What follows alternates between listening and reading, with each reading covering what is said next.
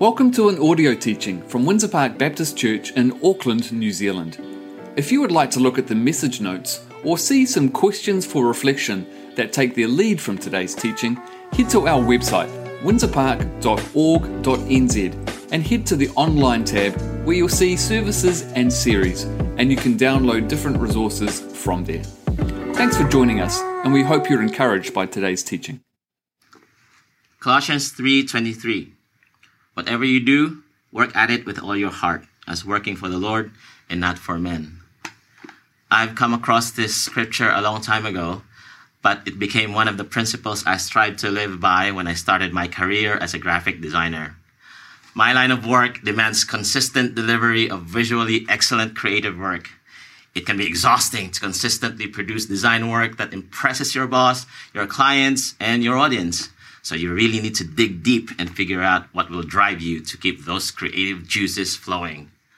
Career advancement could be that inspiration. Keep producing awesome designs for your boss and customers, and you're sure to get that promotion. But impressing people can be frustrating, and you can never please everyone. Having been in this industry for decades, I received the most amazing compliments that made me feel like I'm a graphic design god. True story, back in the Philippines, a fellow graphic designer used to call me Lord Junie, as for some reason he was super impressed with my design skills. But I've also received comments that made me feel like I'm such an amateur who'd be better off changing careers.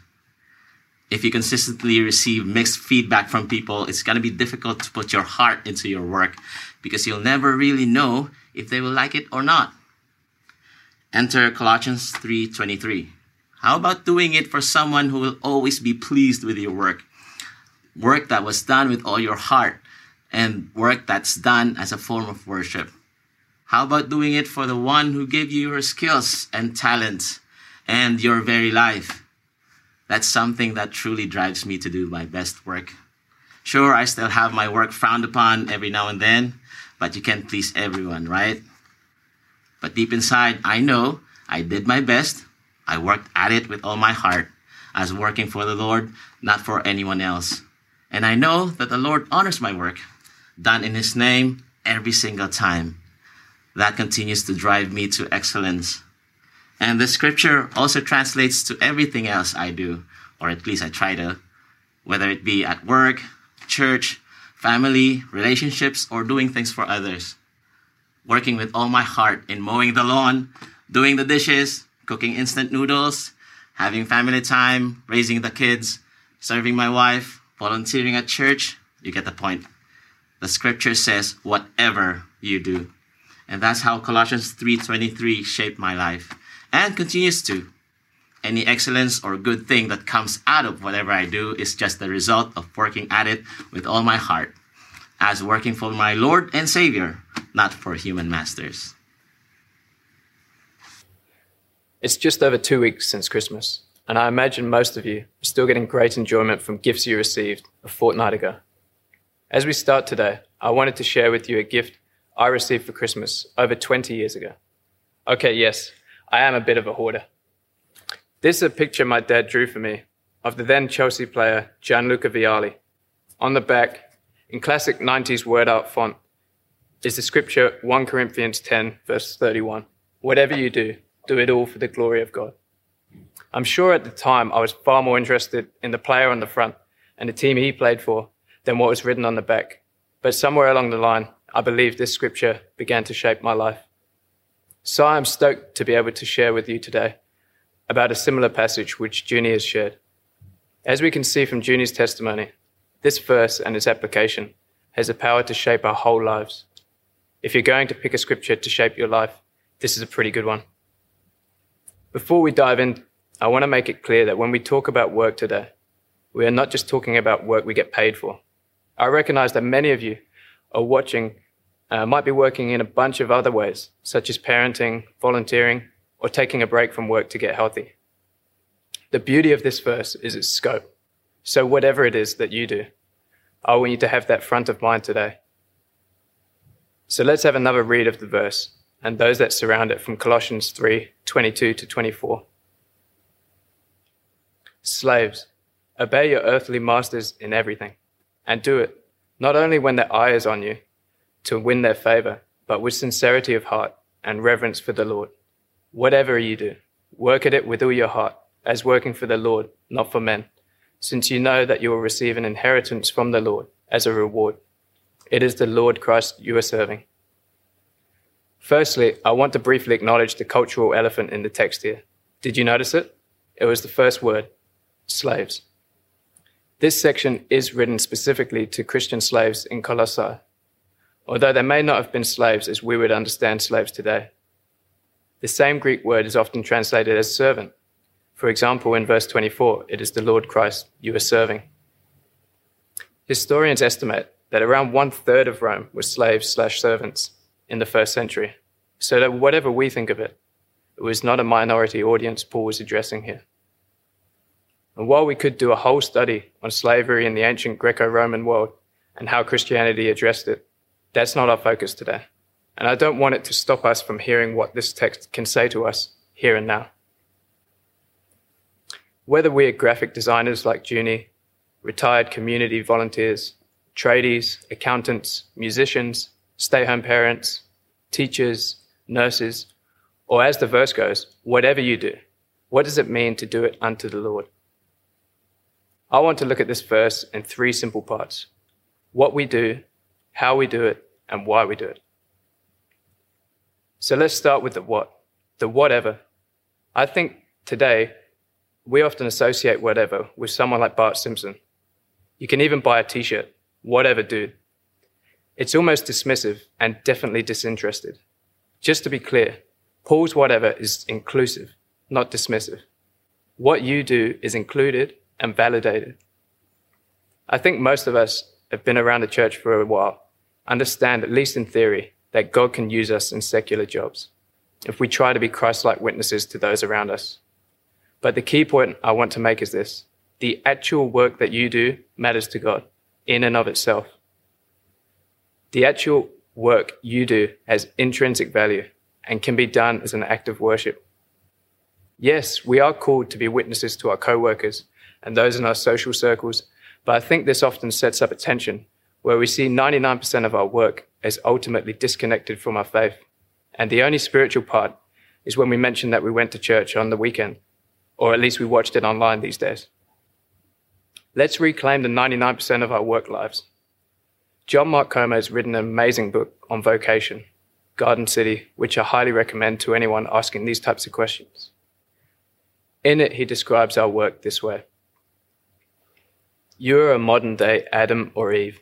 This world is what's left of the Garden of Eden, and your job is to take all the raw materials that are spread in front of you, to work it, to care for it, to rule, to subdue, to wrestle, to fight, to explore, and to take the creation project forward as an act of service and worship to the God who made you. I love this idea of work as partnering with God to bring about a fuller expression of his glory, using the raw materials he has given us. For Junie, as a graphic designer, this might look like taking the raw material of a concept, an unformed idea, and bringing it to its fullness by use of color, image, and his God-given creativity. Until recently, I worked as a fitness coach in professional football. When I started to view my work this way, it gave me a new lease of vocational life. I truly began to see the players I was working with as created in the image of God, with God-given athletic potential, muscles and tendons, nerves and electrical impulses, created by God to sprint, jump, and shoot. An amazing goal, or a player returning from injury, was actually glorifying God. My small part in helping with that process was part of my worship and service to God. So the what matters in and of itself, but so does the how. In this short passage, Paul shows us 2 ways not to work and 2 ways to work. We are not to work hard only when our bosses are watching. Having spent large portions of last year working from home, I think we can all relate to the temptation to lower our standards when no one else is around. We are also not to work only to win favor with our superiors. Of course, we need to earn their respect, establish good working relationships, but this shouldn't be to glorify ourselves as we angle for that next promotion or pay rise. I'm reminded here of Philippians 2 verse 3. Do nothing out of selfish ambition or vain conceit. Paul's 2 warnings here show us a simple yet challenging truth. Our effort should not be dictated by our audience. Instead, we are to work wholeheartedly. The Greek word used here is psyches, which is also translated as soul. It's the same word Jesus uses when he says we are to love the Lord our God with all our hearts and with all our souls. The text literally means to work from out of your soul. Like soul music comes up from deep within, our work should come up from within. It should feel deeply connected to who we are as children of God as we bring our whole selves to it. I don't know about you, but if I'm honest, I don't always go home from work and think, wow, I worked out of my soul today, or I gave my whole heart to my work today. I'd like to say that more. I want to be a soulful worker. Having said all this, it's important to highlight one danger with this verse. If we are not careful, we can subconsciously start to believe that our worship of God is dependent on our success. It is great to aim for excellence, work hard, and to have a grind mindset. I'm learning new words being back involved with the youth here. All this is good, and I believe we should aim for excellence. But if we believe we need to be successful in order to glorify God, it can create an obsession with outcomes, a fear of failure, and an unhealthy pride in our own achievements. If I'm honest, I can identify with all 3 of these. To illustrate, I'm going to embarrass my dad again with another lesson he taught me. This one was on the golf course. Now, I'm not a great golfer by any stretch of the imagination, but I do remember many times being told off for a head up, as Dad would call it. He taught me to keep my head over the ball and to try and keep it there throughout the swing.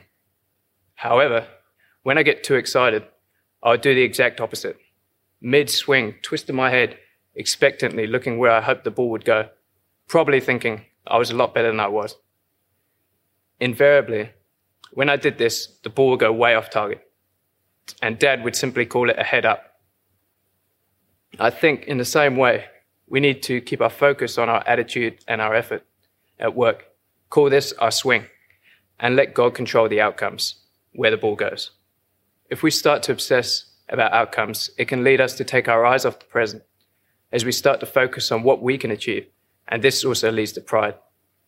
So it's good to be reminded that nowhere in this passage does Paul talk about outcomes. God asks us to control our attitude and our efforts, but not the outcome. So we've looked at the what and the how, but underpinning all of it is our why. And our why is in fact a who. In case this reader's misunderstood who they are truly serving, Paul repeats it 3 times in this short passage that they are working for the Lord. Junie highlighted this so well. His designs, although commissioned by humans, are ultimately designed for God. In the next section, Paul also addresses masters and reminds them that they too have a true master in heaven. Perhaps this is for those of us in this context who are employers, bosses, managers, or even our own bosses. Wherever we are on the hierarchy, there is always one who is infinitely higher. So let's all aim our work higher. Ultimately, all our efforts are directed to God first and foremost. The trajectory of our work is toward the new creation in a posture of worship. So we are working for the Lord, and it is also the Lord who will provide our reward. And I love that Paul specifies that our reward is an inheritance. This is not workplace language.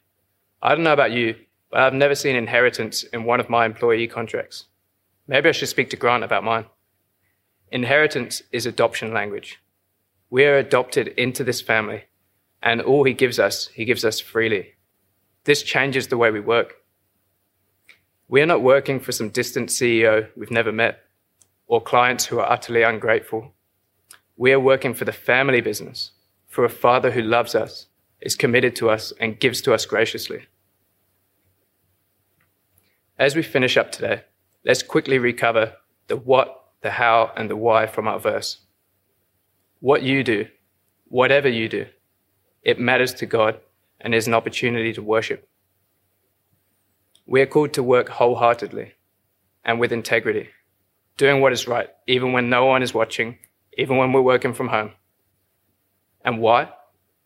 Because we're working for the Lord, and He is worthy of not just worship on Sunday, but 24/7 worship that flows out of the full diversity of our daily experiences.